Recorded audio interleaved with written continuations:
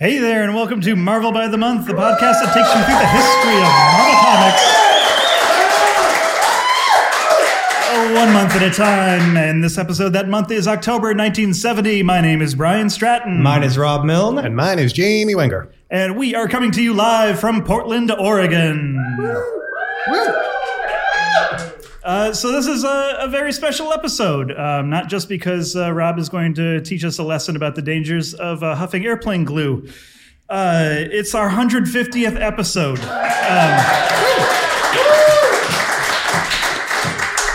Now that I'm saying that out loud, it is finally sinking in. Rob, we've been doing one of these like every single week for like the last 3 years almost. Yeah, you made a schedule. I showed up like a good bass player, and here we are.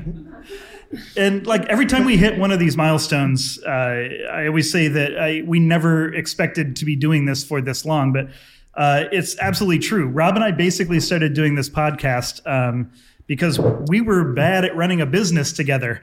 But we were really good at hanging out all day and talking about comic books. Mm-hmm. So we said, what if we just did that part? And if we're already good at working hard and not making any money from it, well, the next logical step is to start a podcast. So that's what we did. We've done it for about 100 episodes, and then it started becoming a lot more work. I don't know if you're aware of this. Marvel has published like a lot of comic books. Many. And yeah, we locked ourselves in really early on to a premise that said we got to read all of them. So it was becoming unmanageable. And that's when Jamie approached us and he said, hey, I'm looking for an unpaid internship that never ends where I won't develop any practical skills. And we said, we have an opportunity for you, son. Yeah. Thank you for that. Yeah. We signed him up. He hasn't figured out how to quit. And so that's how we wound up here. We are so delighted to be here with you tonight. This is only our second ever live show that we've ever done. The first one was in February of 2020.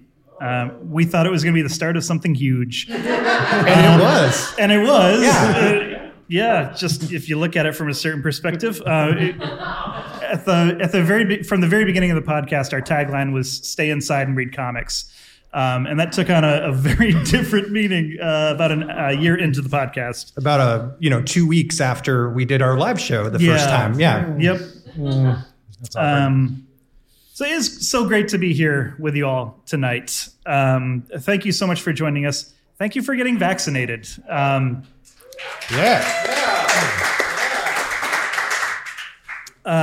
We are very excited to tell you about 3 of the comics that Marvel published in October of 1970. But before we do that, we do have to share a word from this week's sponsor. So, Rob, who have we got this week? Well, we have Love Light Psychedelic Lamp. Exciting light show. Imagine. You assemble from parts we send you. And you wind up with a terrifical psychedelic lamp that flashes, fades, fluctuates, pulsates in multicolors in time to music you play. Why did you put "in time" in air quotes? Picture a room, total darkness, total silence. Then music with sound and color. The walls and ceilings explode, beating and throbbing together in seemingly perfect harmony. The Love Light creates the ultimate psychedelic mood in time to your favorite music you play from rock to Bach. And you assemble it yourself. Save and earn money. Whoa, wait. What's this about earning money? Tell me more. Who can I sell these to? Sell them to everybody. Everybody is captivated and fascinated. Be the first to make your own for yourself and friends. Make them to sell at a handsome profit. You pay only $5, sell for $6, $7, or even $10.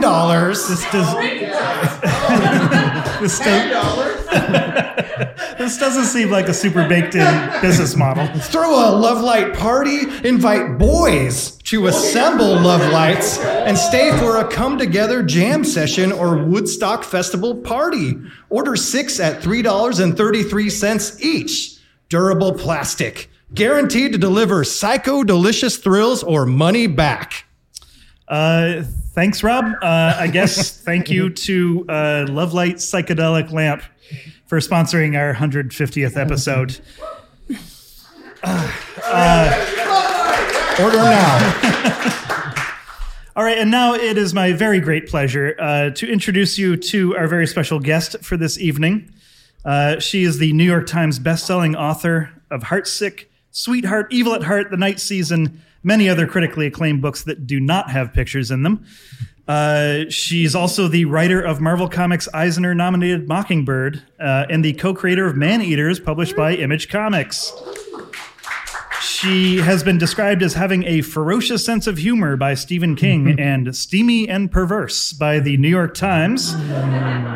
She is way out of our league, but here she is making her second appearance on Marvel by the Month. Please welcome our good friend and yours, Chelsea Kane.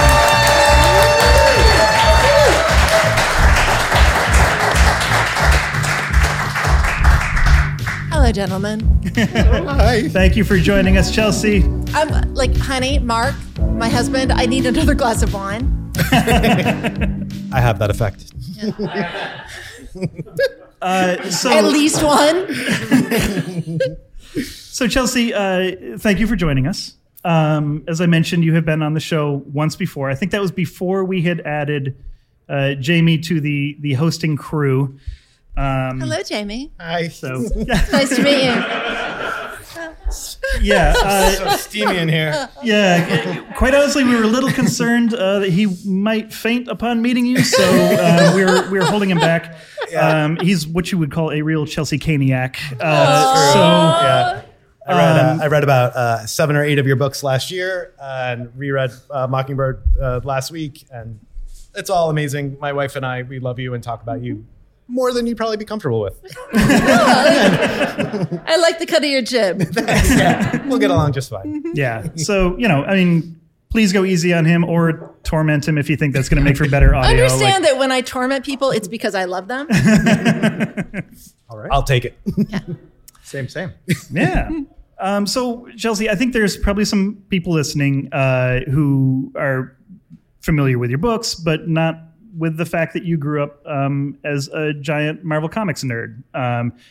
Do you mind just telling folks a little bit about your history reading Marvel? Yeah, well, like, and I want to make it clear when I say that I grew up I don't think that's true, as a giant Marvel Comics nerd. I grew up as a girl, and comics were like limited to me. Sure. Right? Right. I think that's really important. It's very different than, say, like my husband, who grew up as a legit Marvel Comics nerd.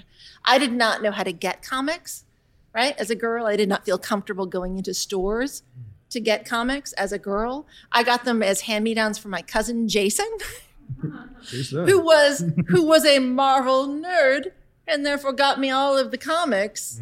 Yeah. And then also a little bit of DC, a little bit of a little bit of Teen Titans, just to kind of keep things interesting. A little bit of Batman. But like mostly it was like, Avengers and Alpha Flight and X-Men. So like that's what I oriented to and what I loved. Nice. And still, like I write books without pictures mostly. Justine, thank you. I write books without pictures mostly, and there is something to the larger narrative. Like that's what I always loved, right? Certainly about, the Dark Phoenix saga or the stuff that kind of that really kind of brought me to comics as a kid. It was that kind of like longer, like soap opera narrative that was just the best. That was the best. The stuff that could live in my head as long as possible, that would pay off, like 30 issues later. Like I just always really, really, really, really loved that. Very nice. Was like writing comics something that you wanted to try for a long time? Like, because you started with books and then graduated to less words. Like, I love that you think of it as graduated.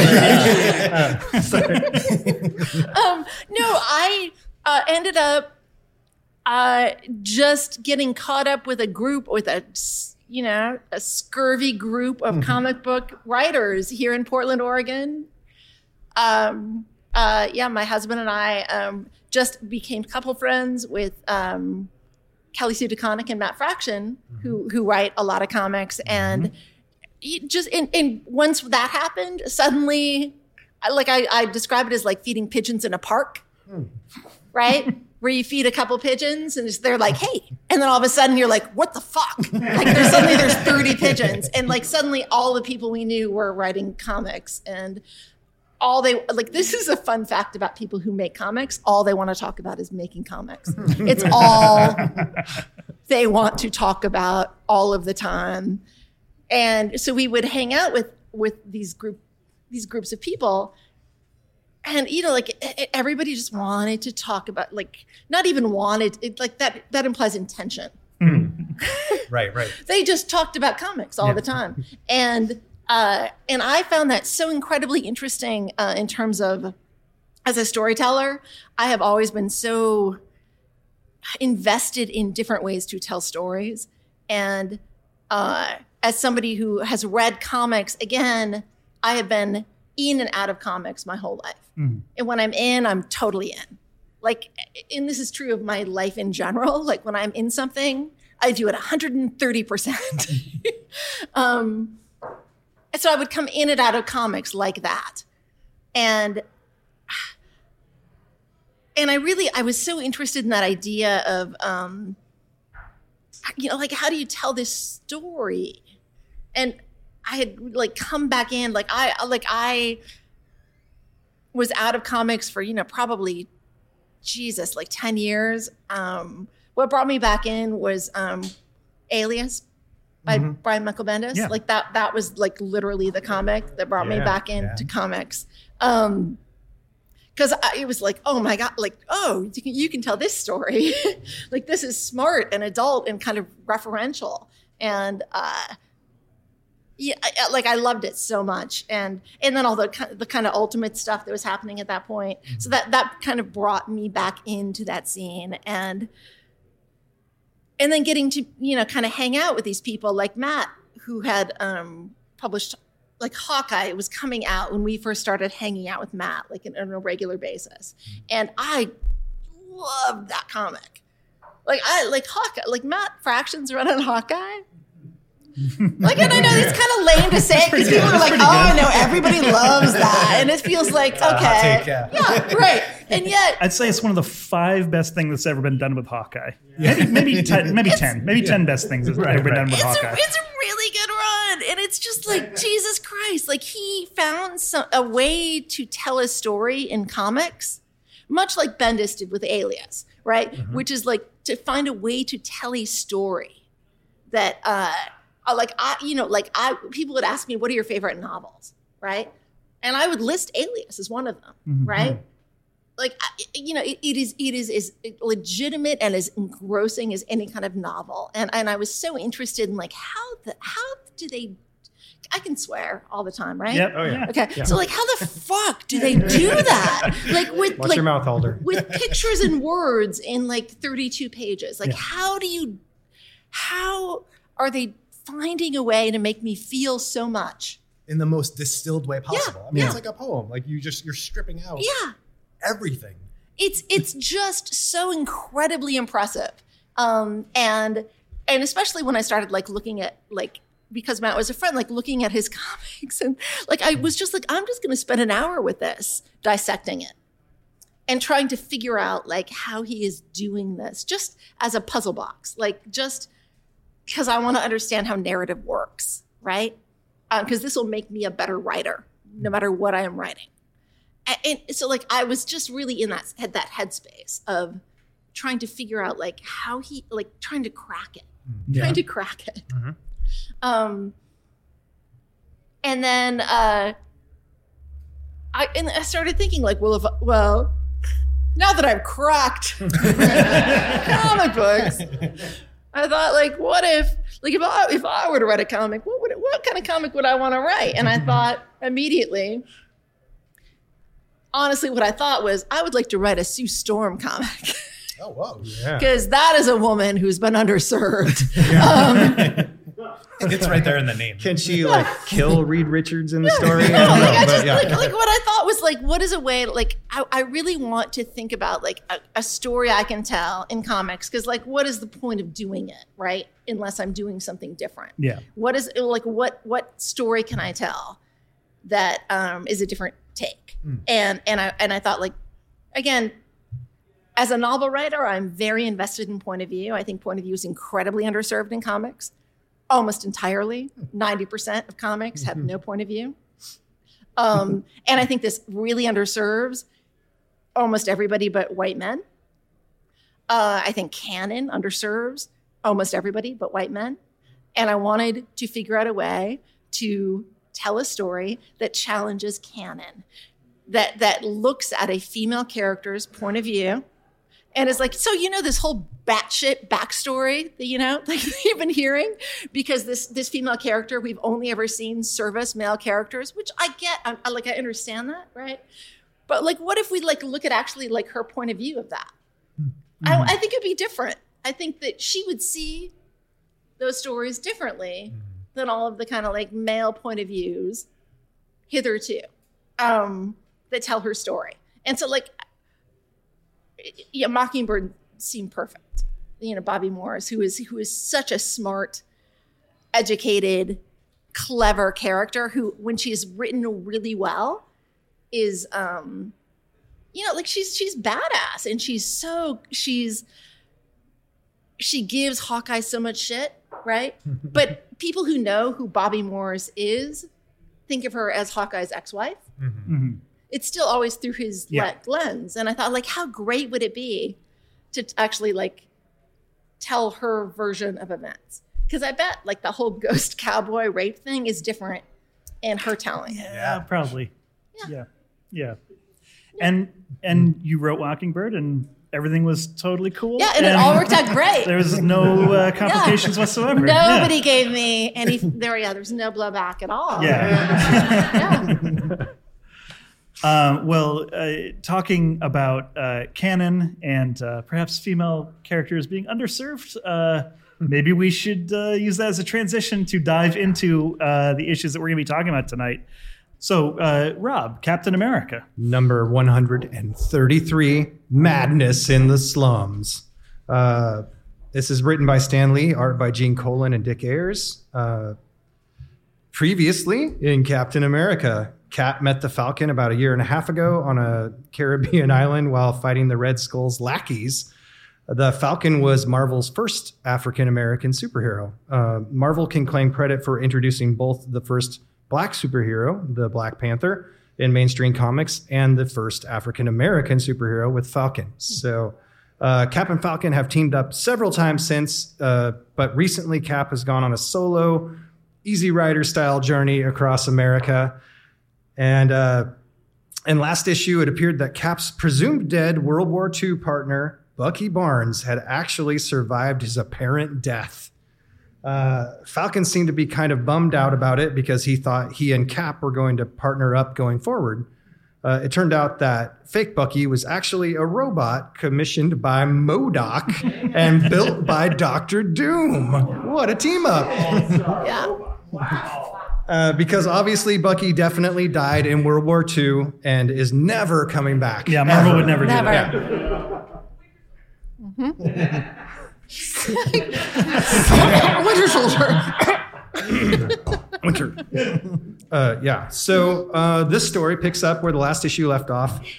MODOK, the leader of Advanced Idea Mechanics, is mad at his underlings at AIM for screwing up the Bucky He's plot. such an Easter egg. I love Such an Easter egg. One of the great character designs in all of comics.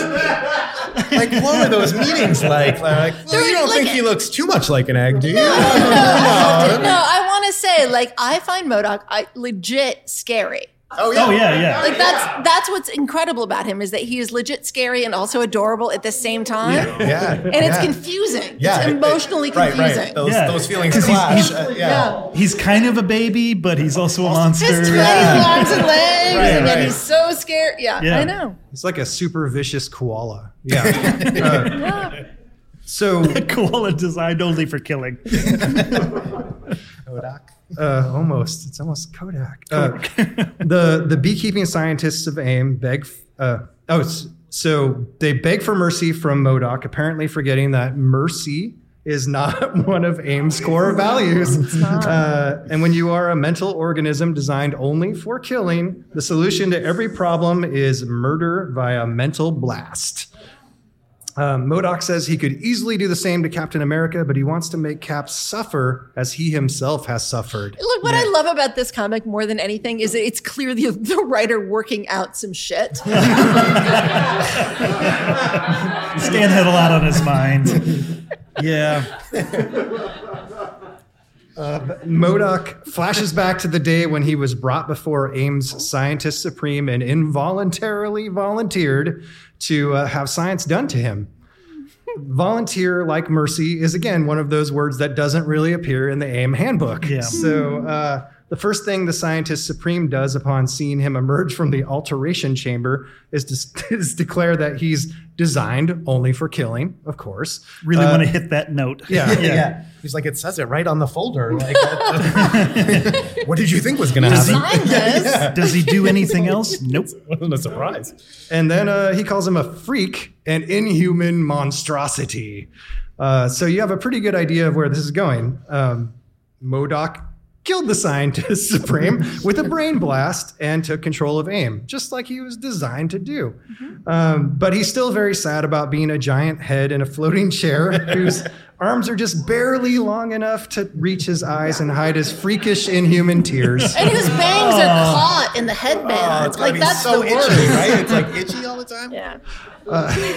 This is the most heartbreaking panel of anything that we read this month. Oh, yeah. Just look at how sad This he is almost as bad as Captain Stacy dying last month. Yeah. He even worse, his ever-present cameras taunt him with spy footage of Captain America burying his Bucky robot and rubbing his nose in his latest failure. Y'all like child death? Cap is weird about Bucky. Yeah. Hey, Rob, if you go back like 3, I think we can cheer everyone up. Again, one more. Look at him zip around. Look at the fun, Good time. Yeah. There was an ejaculation joke there. For Just remember the good sure. times. Think about that. Oh, I know. The story gets sad. No. I feel that's fair, and I would also say that I think that this whole issue, and you know I'm going to say this. Oh is yeah. a love story between Cap and Falcon. Absolutely. totally. Yeah. Yeah. You know, Yep. Did you think we were going to argue with you? Everybody take a drink. I just want to make it clear that that's what this is. And it's one of the early versions, because that love story has been told many times Yes. in comics. When they first met in the Caribbean, it was really like love on the beach. They were Yeah. underdressed. Yeah. I remember them being shirtless at least. Yeah. No, seriously, you guys. They were This wrestling. is not and training. funny. It was This good. is actual serious comic book business. So MODOK observes Cap as he heads to Harlem to hang out with the Falcon and chase down some local hoods. But MODOK is not the sort of mental organism that wallows in self-pity. It's not what it stands for. He gets right back on his evil science horse and reactivates the alteration chamber that created him. This time, he's going to use it to create a monster from lifeless clay, and its name is the Bulldozer. Oh, man. MODOK deploys the Bulldozer to the Lincoln Tunnel, and it starts smashing its way toward Harlem, and the NYPD are just helpless to stop it. Meanwhile, in Harlem, Cap and Falcon are having a pretty heavy conversation. Cap reveals his secret identity to Falcon and says he wants Falcon to trust him as much as he trusts Falcon. Yeah. I'm a confirmed bachelor. How about you?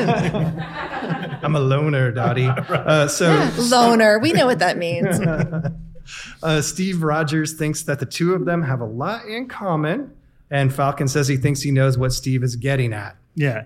This is absolutely like a romantic scene. Like it's got like Yeah, no, I'm like serious. I think it is. We said this last week. Like, it's not the subtext; it's the text. Yeah, it's the it's- things that they're saying and doing. Like, Yeah. But I have a theory about why we see this kind of recur time and time again. And I think part of it has to do with the comics code at the time. Like, it was so restrictive about what you could show in a romantic relationship between a heterosexual romantic relationship between a man and a woman, that I think they had to put that somewhere. And I think this is like, they can show two dudes having this really intimate relationship because, it's 1970. It's like, well, obviously they're just friends, Right. like, and I think that's how they're getting around it. That's my theory. Yeah, because It's a pretty good theory. No, I think we've got to give the people who make these comic books a lot, the benefit of the doubt.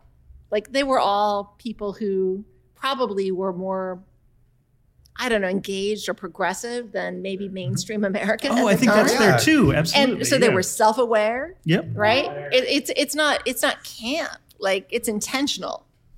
Yeah. Oh, for sure. I think, especially, I don't know, for Stan, especially with social issues. Can you call him Stan? Do you know him well enough to call him Yeah, Stan? yeah. this is the 150th episode. After a while, Yeah. it's just like, you try to be I mean- respectful Still, for the first Mr. 75. Lord Lee. If you- to you, I feel sir. like I know If him you think very well. just ask him. Have him deny it. Oh. So no, tell me more. What does Stan say? No, Stan's always writing for social issues. He's always either overtly or, slightly off the soapbox. But this is a little more subtle for him. Yeah. Yeah. That's all. Which is a trend I think we've been seeing more and more, is like, because he was way out there and you feel like someone has the reins on him a little bit. Yeah.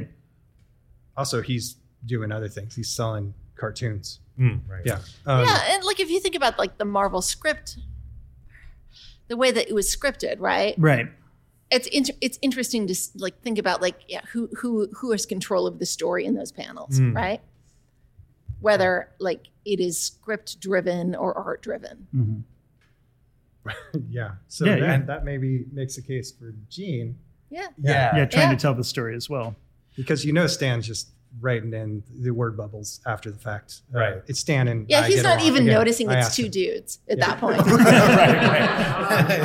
It's possible. Right. Excelsior and such. Next. Excelsior and such. Hashtag. So they're hanging out in this intimate moment.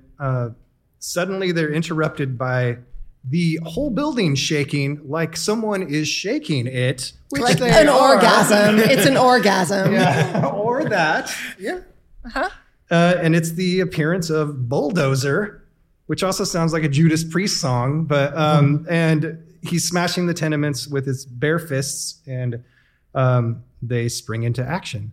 So, but shockingly, Bulldozer has the locals on his side. The residents of the neighborhood don't want Cap and Falcon to stop it. They say that the buildings, which presumably they live in, deserve to be torn down, and they think that AIM is on their side. Yeah.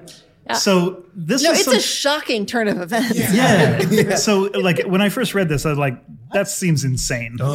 So I dug into it a little bit more. So like the Black Widow story, this story is also kind of a reflection of the headlines of the day.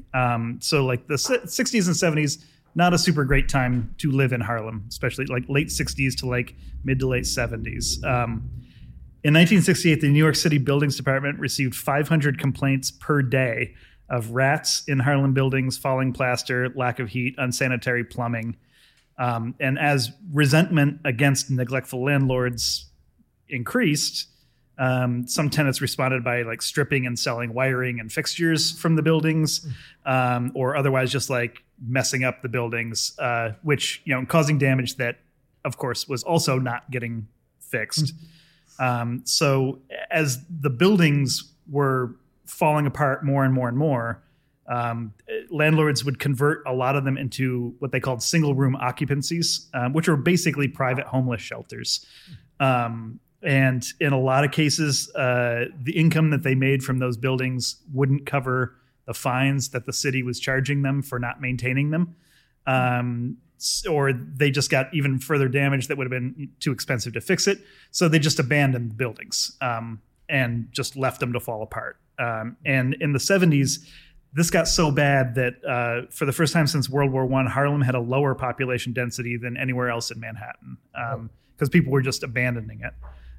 So, probably not super surprising that this is an oversimplification of a super complex problem. But there was definitely a lot of mutual contempt between landlords and tenants in Harlem at the time. So, it's not a great look for, two white guys to be doing a comic book story about, black people cheering on a supervillain who's destroying their neighborhood. But it's at least an attempt to convey some of the very real frustration that was there at the time. So there you go. The more you know. So Cap is not only trying to stop Bulldozer, he's also putting himself in between the police, who are also trying to bring down Bulldozer, and the locals, who are trying to stop them. And MODOK is just delighted. He says, wherever people suffer, wherever they are downtrodden, they are ripe for exploitation. So long as slums and poverty and racism exist, I will have a breeding ground for my own form of evil. Amen. It's basically right out of the Large Head, Tiny Hands, Megalomaniac handbook. Nice. But unlike MODOK, Cap has friends who he can call on for help. So friends like, Tony Stark, who agrees to build him a specific gadget to help him turn the tables on Bulldozer. I love this moment where he calls Tony and Tony's like, I got a minute. Right. I'm just walking around in my Iron Man outfit.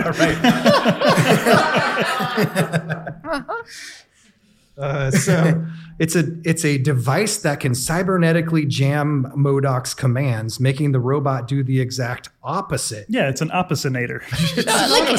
Seriously, can I just say this as somebody who has been in the position of writing comics? The narrative economy that happens here, it's like 4 fucking panels where this happens. And it's a huge, game changer in terms of the comic. Yeah. It's just we see Tony getting in the call and he's like, I'll do that. And then it's he does it and then it's done. Yeah, just go with like it. that. And we all go to lunch. Yeah, done. It's amazing. It's really well done. When Reed Richards does this in Fantastic Four, it takes half the comic. He leaves at page 11 to go work on the thing that's going to save everybody. Yeah. But He just hates bam. Reed Richards hates spending time with his family. That's what that's all about. Right. I almost have it, but I dropped the screw and where are my tools? I'll be there in a minute, Sue. Any excuse to get away from her. So Captain Falcon followed Bulldozer to an abandoned church, the one place where MODOK wouldn't want him. And surprise, it's crawling with beekeepers. So Cap finds MODOK, who tries to kill our star-spangled hero with a mental blast, like he said he could do at the start of the story. Remember? And then, but apparently Cap's shield can deflect MODOK's brain blasts, of course. Yeah. So things are And he not says looking it, good. which I love. Yeah. I love these comics where did they just say the thing? It's obviously my shield will deflect your brain blast. We're like, of course it does. Yeah. It's been said. It's like 2 kids playing with action figures. It's great. Yeah. Now it's canon. I like to imagine Cap testing it against brain blasts. Okay, try a harder brain blast now. And then, Do it more. Do it more. Yeah, because there's no maybe. He's sure, right? Yeah, he knows. Yeah. It deflects him. So things are just looking bad for MODOK. Cap's to the left of him, Falcon's to the right, and here's MODOK stuck in the middle with Bulldozer coming at him. Cut off from MODOK's commands, Bulldozer goes nuts and wrecks the church around them. And as athletic and agile as they are, Cap and Falcon have no trouble escaping before it collapses, but MODOK's mobility scooter gets stuck in some rubble, and he can't escape justice at the hands of his own creation. Yeah. With MODOK, AIM, and Bulldozer defeated, Cap declares their job is done, and but This is the love story. Here's the proposal. But Falcon corrects him and says that his work on behalf of his people has just begun. And that's when Cap puts a hand on his shoulder and tells Falcon that it's their work because Captain America has finally found a partner. Yeah. Yeah. Yay. It's so great. And also, if we can just back up one panel before that, the lettering on that trap, I think is so amazing. Do you have that I one? don't know if I've got that one. Right there. Oh, right there. Yeah. I love that so much. Hand lettering, man. Yeah. So the character design for the old bulldozer, that seems like maybe another draft. Like, he's like, what's going on there? Like, what? Do you feel like he's a first draft? Yeah, yeah. Like, what if we had something like this and somebody else will make it better? Yeah, like, oh, he's got tattoos. We'll figure that part out later. For now, how about just like M's and W's and squares and stuff? We'll figure out. Yeah. Like, It's like a real Dave Bautista. yeah, I think it's Gene Colan making a golem, and then that becoming something else when Stan starts writing on it. It feels like something where they're like, we're never going to use this character again. yeah. This is the disposable. Yep. Gene's known for his astonishingly hilarious supervillains that are only there for that issue. Yeah. And mostly of the cone-headed, like what's the candy? The He does- chocolate kiss head. Yeah, he does. He does love a cone head. Yeah. So with this, the very next issue of Captain America becomes Captain America and the Falcon. And it marks the first time that a black superhero's name has ever appeared in the title of an ongoing mainstream comic book, and the first time a black superhero stars in an ongoing series. So it's a pretty pivotal issue for Marvel Comics with all of the nonsense we just went through. And again, Stan doesn't exactly tackle a controversial social issue so much as tap dance around it. But it's a pretty big deal that Marvel is taking their longest running and most patriotic superhero character and partnering him up with the first African-American superhero, to the point where they're changing the title of the book. And I don't think this is going to solve racism, but it's a pretty bold move for the middle of the Nixon years. Yeah, it's something. Yeah, it's something. Yeah. Yeah. Absolutely. Well, there we go. We've got one issue left. I think this is the one that Chelsea has been most excited to talk about. So excited to talk about it. I All cannot right. tell you. So let's see what those Avengers were up to this month. Yeah. Justine, can I get another glass of wine? Thank you. So we're going to move on to Avengers number 83. I'm sure this is going to have us go 3 for 3 as far as solid stories about socio-political issues go. The story is called "Come On In, the Revolution's Fine." So wait, Brian, are you going to be the one who talks us through this? And then I just want to get the rules down. Yeah. So can I interrupt throughout? Anytime. Please. At any point. I mean, if you're going to interrupt any story, this is the one. This is the one to do This is the it. one. Have at it. All right. Good. Yeah, so it's written by Roy Thomas, art by John Buscema and Tom Palmer. So Oh, no. You read all the boys' names. all the boys' names? All the boys' names. It wasn't just those 3. It was the whole 6 people who worked on this. Well, comic. they don't credit colorists. They do credit the letterer. But I know they didn't credit colorists back then. But who did? I don't have the letterer written down. Does anyone have the issue up? Chelsea, do you have the issue up? Herb Cooper. Yeah. Okay, Yeah. there we go. Yep. I just think that's sort of adorable that Herb also worked on it. I'm just saying it was I love this comic. Yeah, Can I just say I love it? yeah. It's a wild ride. It is a ride. Yep. You kept There's some using great the twists. phrase fever It is dream. fantastic. Yeah, I did use fever dream. And it's to describe all it. done by white boys. And I Yep. think that is important to know. Yes. Okay, so previously in Avengers, Roy Thomas has had a little bit of a mixed track record when it comes to how well his Avengers stories have aged over the years. Who could forget his tale of Henry Pym, the original Ant-Man, having a nervous breakdown and adopting the new identity of Yellow Jacket? He then forced himself on his girlfriend, the Wasp, before she figured out that it was him. But don't worry, it's totally cool. When she figures it out, she plays along with his craziness so that she can trick him into marrying her. And yet I feel like that is a little bit of backstory for how she reacts in this particular issue. Yes. Roy. That's not all. Yeah, Roy also unveiled the Man-Ape, who is a new Black Panther villain who is, there's just no delicate way to put this. He's a black guy who dresses up like a gorilla. And somehow Ryan Coogler figured out a way to redeem that character in the Black Panther movie. I don't know how he pulled it off, but it was a major miracle. Yeah. And then Roy also scripted a 2-part Sons of the Serpent story where it turned out that the leaders of this racist supercrime organization were a pair of TV pundits, one of who was white and one of who was black, who were stirring up racial tensions for reasons. So Stan Lee gave us Marvel's first black superhero and first African-American superhero. Roy Thomas gave us Montague Hale, black white supremacist. But I have a really good feeling about this issue, guys. I think Roy's going to turn it all around here. Okay, here we go. The story begins with the Wasp, Janet Van Dyne, returning to Avengers Mansion. We have not seen her for about a year. So off to a good start. I'm a fan of the Wasp. She enters the meeting room to find several of Marvel's female superheroes sitting around the table. Hold on. No. That's right behind you. Okay, back up. Because I want to say, like, I think, and what we're not seeing here is the 4 panels above it, Right. which just show the sort of Wasp coming home, right? It's just sort of like her fluttery wings, against various backgrounds. Like I love this layout, and I think it's such a great page turn. Right? It's a marvelously done page turn where you're introducing like, oh, it's the Wasp. We haven't seen her in a while. Like we see her moving through various spaces, and then suddenly there's this big close up. She looks amazing. Little bit blowjobby, but that's fine. And then she's like, what's this? Right? Oh, come on in. And it's like a marvelous page turn. Yeah. Like that. It's so beautifully done. Literally inviting the Literally, reader yeah. in. Yeah. Yep. Yeah. So I just want to give some props. Well done. Thank you.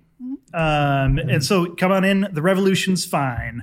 There are Such a great payoff. several of Marvel's female Super weird superheroes. point of view visually. Yes. Yeah. Because she looks very tall.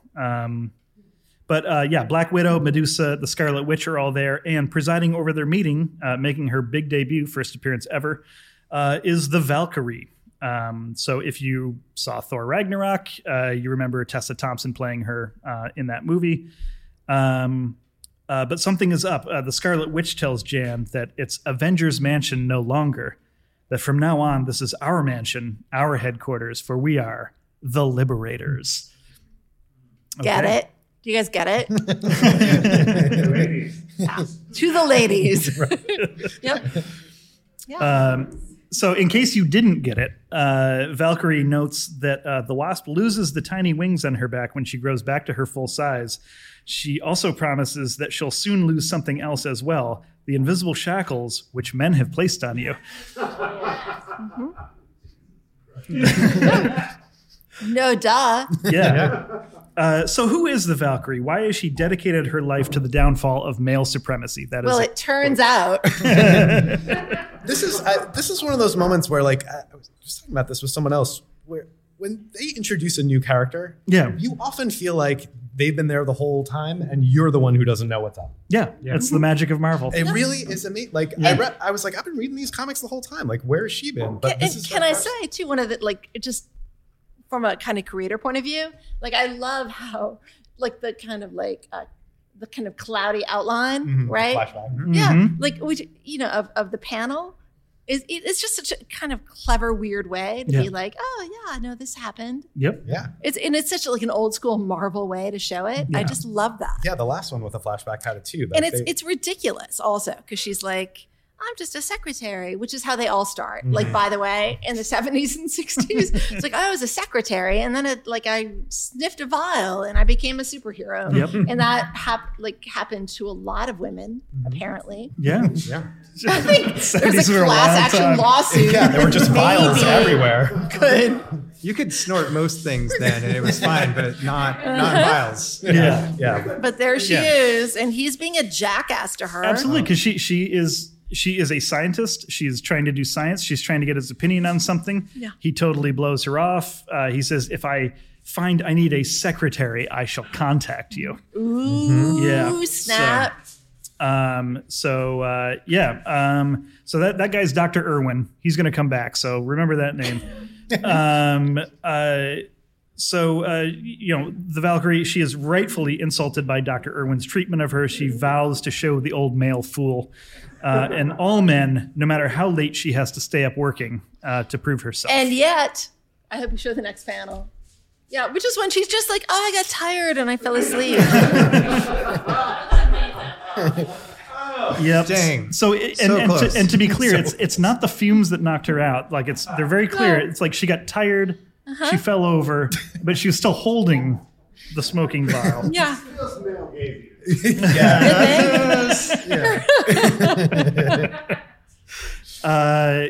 And when she awakens, she has discovered that she has somehow gained fantastic strength, unbelievable power. Yeah.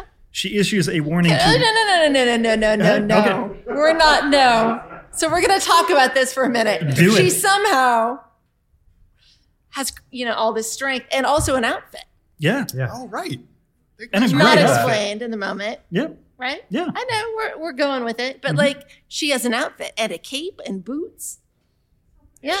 In one panel, she went from passed out to just. Now she's got an outfit. Yeah. I also, one of the things I love most about this panel is the specificity of the no parking sign. You're right. That's good art. Well, it really is. Really good art. This is probably the artist working through some parking ticket It's issues. totally, it's totally the artist has some serious Yeah. experience with this sign. It clearly said I could park here, and I got a ticket. John has an axe to grind here. And so does Valkyrie. She says, "Male chauvinist So pigs does Valkyrie. beware." Not the last time she's going to say that in this story. Oh, yeah. Okay, so far so good. Medusa wants to know why Valkyrie is trying to convince them that the Avengers are their greatest enemies now. So Valkyrie makes her pitch. Her supporting evidence is interesting. But she does have a whole slideshow Yeah. at the Oh, least. she does. Yeah. Yeah. Like, this is huge. Yeah. Yeah, No, Valkyrie shows up and is convincing, she's trying to convince all of these female heroes Yeah. to fight the patriarchy. right. And So- she knew that would be a difficult sell, so she prepared up front with the photos and the. Yep. She's got a whole slide carousel here. So And yet it's really not that difficult. And that I find really interesting. So that's- I that- understand yeah. there's a twist at the end, but it's still amazing how people are like, I don't know. No, you're right. Make your case for this patriarchy thing. I gotcha. And the thing is, You're it's like right. some of the evidence she supplies is there's better ways to make this argument. So she tells the Wasp that the Yellow Jacket is always hogging the glory, but doesn't make any reference to, the creepy way that he treated her. Or He murdered that guy. yeah, or the Turned fact his that, head into a splash. Yeah. Yes. or during their very strange wedding that really looked like a hostage situation. None of the male Avengers intervene on her behalf. So could have said that, but then that'd be Roy Yeah, criticizing no, his own there's stronger story. So- arguments to be made. Yeah, in yeah, terms of stronger misogyny arguments, for at this sure. point. And yet I feel Yeah. I find it kind of incredibly charming how all of the women are no, you're right, Yeah, very quickly. yeah, Yeah. Because we know as readers of the comics, Yeah. that, Yep.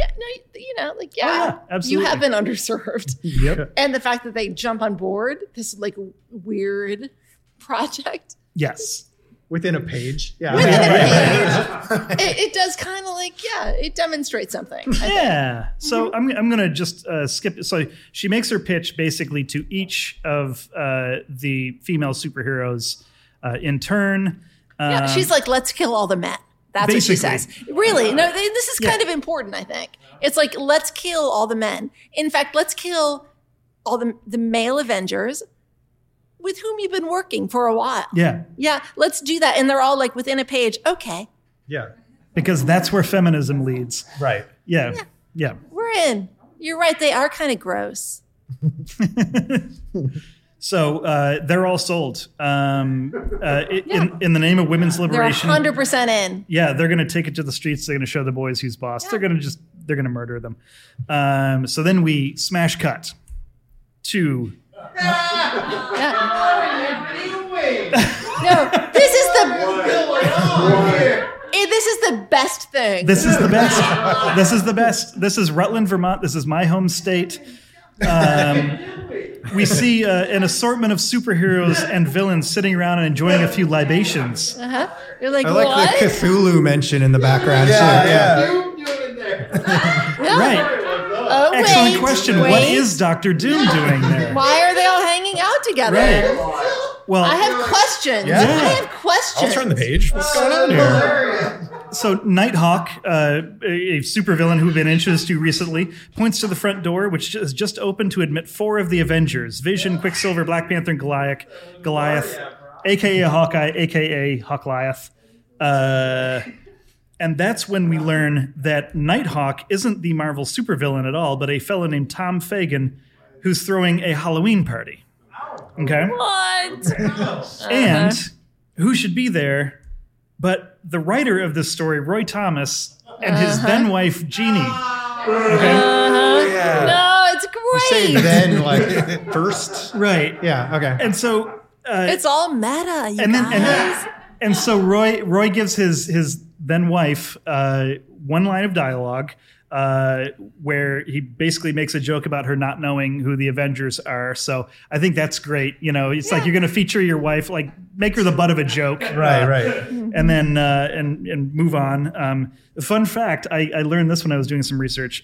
Roy wrote the Wasp Yellow Jacket wedding story when he was on his honeymoon with Jeannie. So No. that adds another layer. Oh. I'm pretty creeped out now. Yeah. Okay, so why are the Avengers showing up at this Halloween party? It's because they're riding on a float. Because they're there for the 11th annual Rutland Halloween Parade, of course. Sure. And can I say, I like. Are we gonna get? Yeah, like I love this so much because it's like the Avengers. At least the guys, because the women are all doing important shit. The guys, Right. Yeah. are like riding on a float at a Halloween party. Like, Right. yeah, in some small town in Vermont. Hey, it's the second largest town in Vermont. Like, do they have to like? Is that the kind of like? Are they that desperate for money? So this is a thing. This is an actual honest to God thing that Tom Fagan organized every year. And it was like he would encourage people. real. Yeah. Hey, no, it was not for real. It was not for real because there were not real Avengers who came. Okay. But it was, Touche. you're right. The Avengers are not actually real. Thank you for clarifying. But who was there ever hear you call? But yeah, like this is a thing that they would do every year. And this guy would he would encourage. He was a super fan in the superhero comics world. He would encourage people to show up dressed in costumes. It was like the first mass cosplay event ever, and it was an annual thing. No, I love it. Like, Yeah. I'm such a sucker for the kind of meta comic. Yes, Like and it just shows to up, see people dressed as like character. Like I love that. I love it. and it shows up like this shows up again and again and again in comics in the 70s. There was a unofficial Justice League and Avengers crossover because the creators of the comics both went to the parade one year and they wrote a crossover between their books without their editors knowing about it. Yes, this is a real thing. So yeah, so it's awesome. So this part is awesome. This part is awesome. Yeah. Yeah. And Tom Fagan's usual costume of choice was Batman, but because you can't show Batman in a Marvel comic, they dressed him as Nighthawk. So, But we there did you get go. a little Batman up we there did in the get- back by the Bunny Man.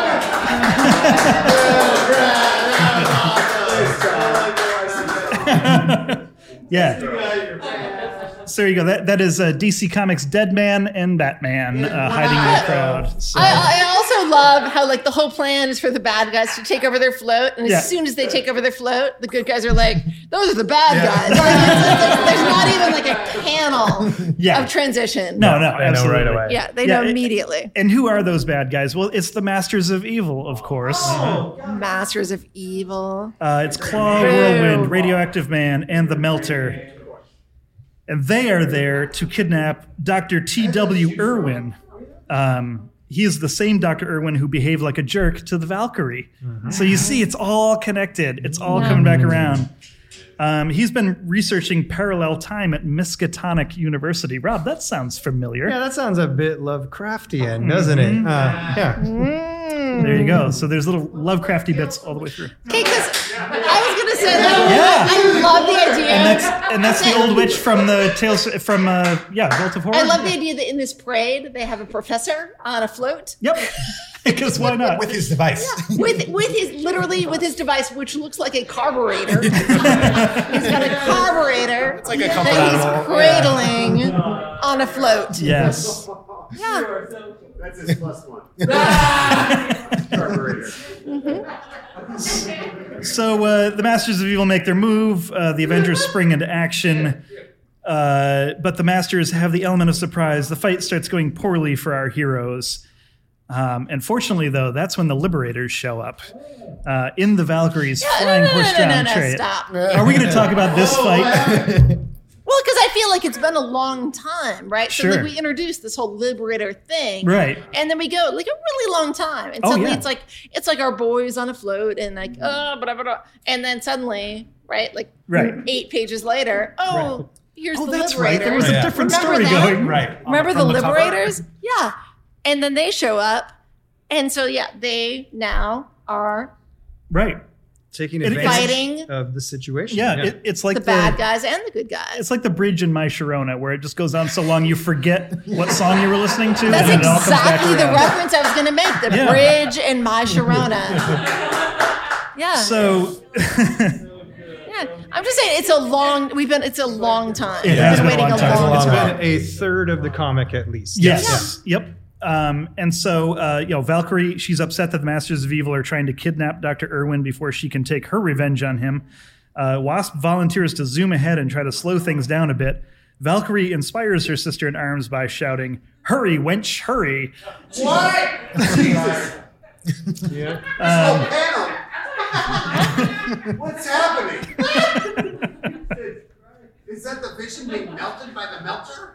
That's what he does. Yep. It's right in the name. I'm sorry, can I just say their sextile mouths are really awful. Yes. Chelsea, earlier you said blowjobby. It's a very blowjobby. Yeah, that's when when I say sextile mouths, I Yeah. mean blowjobs. Kind of implied, yeah. All right. Amazing. So the ladies, they kick some ass. Do they? Yeah. Tell us more Boom. about that. Well, Wasp zaps. That's the melter right between the eyes, so Vision can unmelt. Black Widow runs up and just kicks Claw in the back of the head, which I think is a pretty sweet move. And then drives his chin down onto Black Panther's fist. And then Whirlwind tries to spin up to speed, but he just winds up getting tangled in Medusa's hair, which is pretty great. And then Wanda hexes a tree into smashing down on the radioactive man's head, which I Which think is kills lame. him. Right? Yeah. I mean, that's super lame. Yeah. Like Wanda can like change realities, and she's like, "I'll make a tree knockdown on you." Yeah, but I think she killed him. Oh. So the day is saved, and the boys are grateful. Even Quicksilver is like uncharacteristically effusive with his praise. And that's when the ladies turn on the fellas. Medusa grabs Quicksilver and flings him around, calling him a wretched male, while his sister cheers her on. And then the Black Widow and the Wasp Again, advance. in like 2 panels. Yeah. Oh, We're they're talking just, about 2 panels. they're just housing them. Yeah. The Widow and the Wasp advance on T'Challa. He says he doesn't fight women, even superpowered ones. And like, that's okay. They just zap him from different directions, put him down for the count. And then this is the payoff panel right here. The Valkyrie finishes off Vision and Hawkeye with a power blast from her spear and a cry of "Up against the wall, male chauvinist pigs." And honest to God, at this point, I sincerely cannot tell you if this is the worst Avengers issue I've ever read, or if it's the absolute best Avengers issue I've ever read. It's the best. I think it has gone all the way around. It's gonna slide. Okay, it's gonna slide quickly in a moment. But in this moment, Yes. it is the best one ever. Savor this moment. Yeah. Yeah. And yet, So, the Liberators have defeated the Masters of Evil and the Avengers and captured sexist Dr. Irwin, which isn't bad for 4 pages of work. Then they take them to Miskatonic University, as one would. where Dr. Irwin shows them his experimental parallel time projector. but it's untested. It may explode if he turns it on. But wait, why does Valkyrie want the parallel time projector at all? This wasn't part of her pitch to the Liberators. What does this have to do with smashing the patriarchy? Well, it turns out Valkyrie has not been playing straight with our heroes. In fact, she's not the Valkyrie at all. What? She's the Enchantress. Oh my God. Yeah.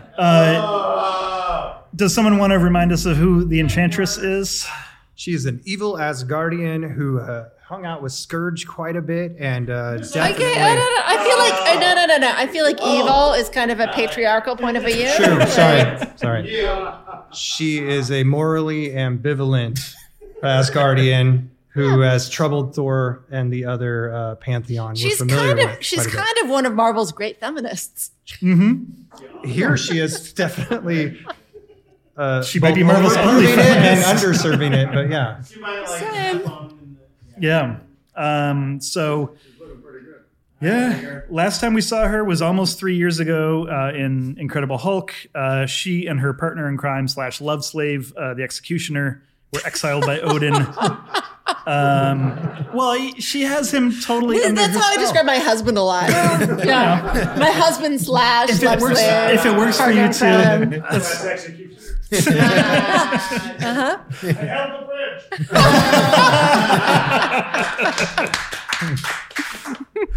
And the deal is, if they ever break out of this place where Odin has exiled them to, they'll lose half their power.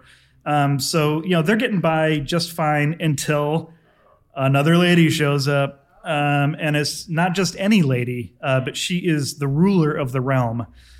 She seduces the Executioner, woos him away from the Enchantress, who is not a woman who This is is used a to having. flashback. Yeah, 2 panels. yeah. Yeah. Enchantress is not used to having fellows wooed away from her. She's not. No, Yeah, that's her whole so thing. this No, I is- don't like this at all for her. Yeah. And then she says, in that hour, that moment, I vowed all males should one day feel my wrath supreme. And not only that, we learn the Enchantress managed to convince the Liberators that they should resent their male counterparts, not for the very legitimate reasons that they have to be mad at them, Yeah. but because she hoodwinked them with magic spells. So Yeah. Yeah. The whole thing falls apart at the end. So, if I'm reading this correctly, Roy Thomas is putting forth a theory that women become feminists because they're either angry at the dudes who dumped them or because other feminists use witchy magic to cloud their minds. Yeah. And No, I think that's an accurate read. I don't know when this turned into an issue of Cerebus the Aardvark, but yeah, it's 1.5 pages from the end is Yeah, what it did. it Yeah. was so abrupt. It was doing so well. yeah. No, Anyway, it's so great. Like it's so like honestly, even with the weird turn Yeah. it takes, I think it's such a great comic. It is for real good. So many great Yeah. I really love it. yeah, it's And even for its time, for its time, it's a great comic. yeah. It definitely So- does a lot very quickly. It There's does do a lot very quickly. Yeah, there's a lot in this. So we'll just wrap up here. I mean, basically, she's like, okay, I'm going to use the time thing to get back to Asgard and restore my power or something. She tries to destroy all the Avengers. The Scarlet Witch hexes her back. And when the dust clears, there's just a big hole in the ground where the Enchantress used to be. So she has definitely been destroyed. She will never return. Did she? I wonder. Yeah. The question is like, how did Scarlet Witch know to be ready? And she says, well, it's because the Valkyrie called Jan wench in a tone she once used at me. So it wasn't just a mild slur. It was an important plot point. Yeah.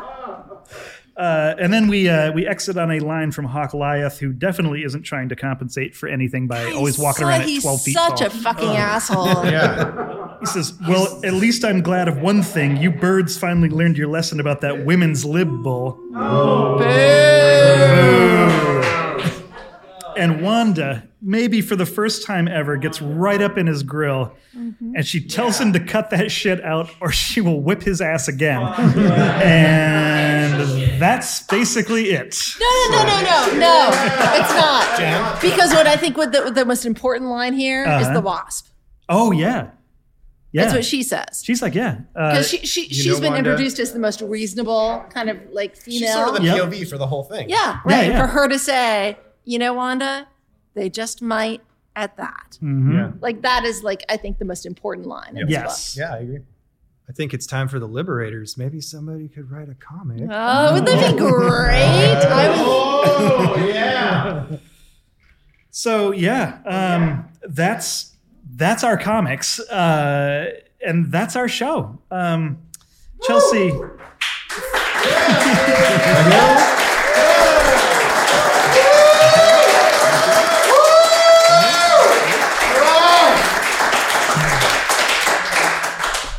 Chelsea, thank you so much for helping us wrestle through all of that. I We love have you a- guys. We have a small thank you gift for you. This is a limited edition 2022 Lego International Women's Day promotional set. Oh, shut up. Give it to me now. As you can Pass it. see, it features Jane Goodall surrounded by 3 apes, who she's, I guess, trying to teach to communicate. So there you go. I will treasure this always. Thank you so much. Thank you. Yeah. The apes are not men. It's hard to tell, sweetie. They are Devo. We'll explore later. Thank you, everybody, so much for making our second live show Yes. a wild success, I think. I mean, and you've had alcohol, right? So, come on. Thank you. Thank you so much.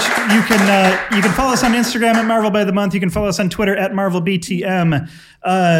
Man Eaters the Cursed just came out in trade paperback. Buy it. Buy a copy. Buy 10 copies. I'm halfway through the Witchcraft for Children it's so good. section of the book right now. It's so good.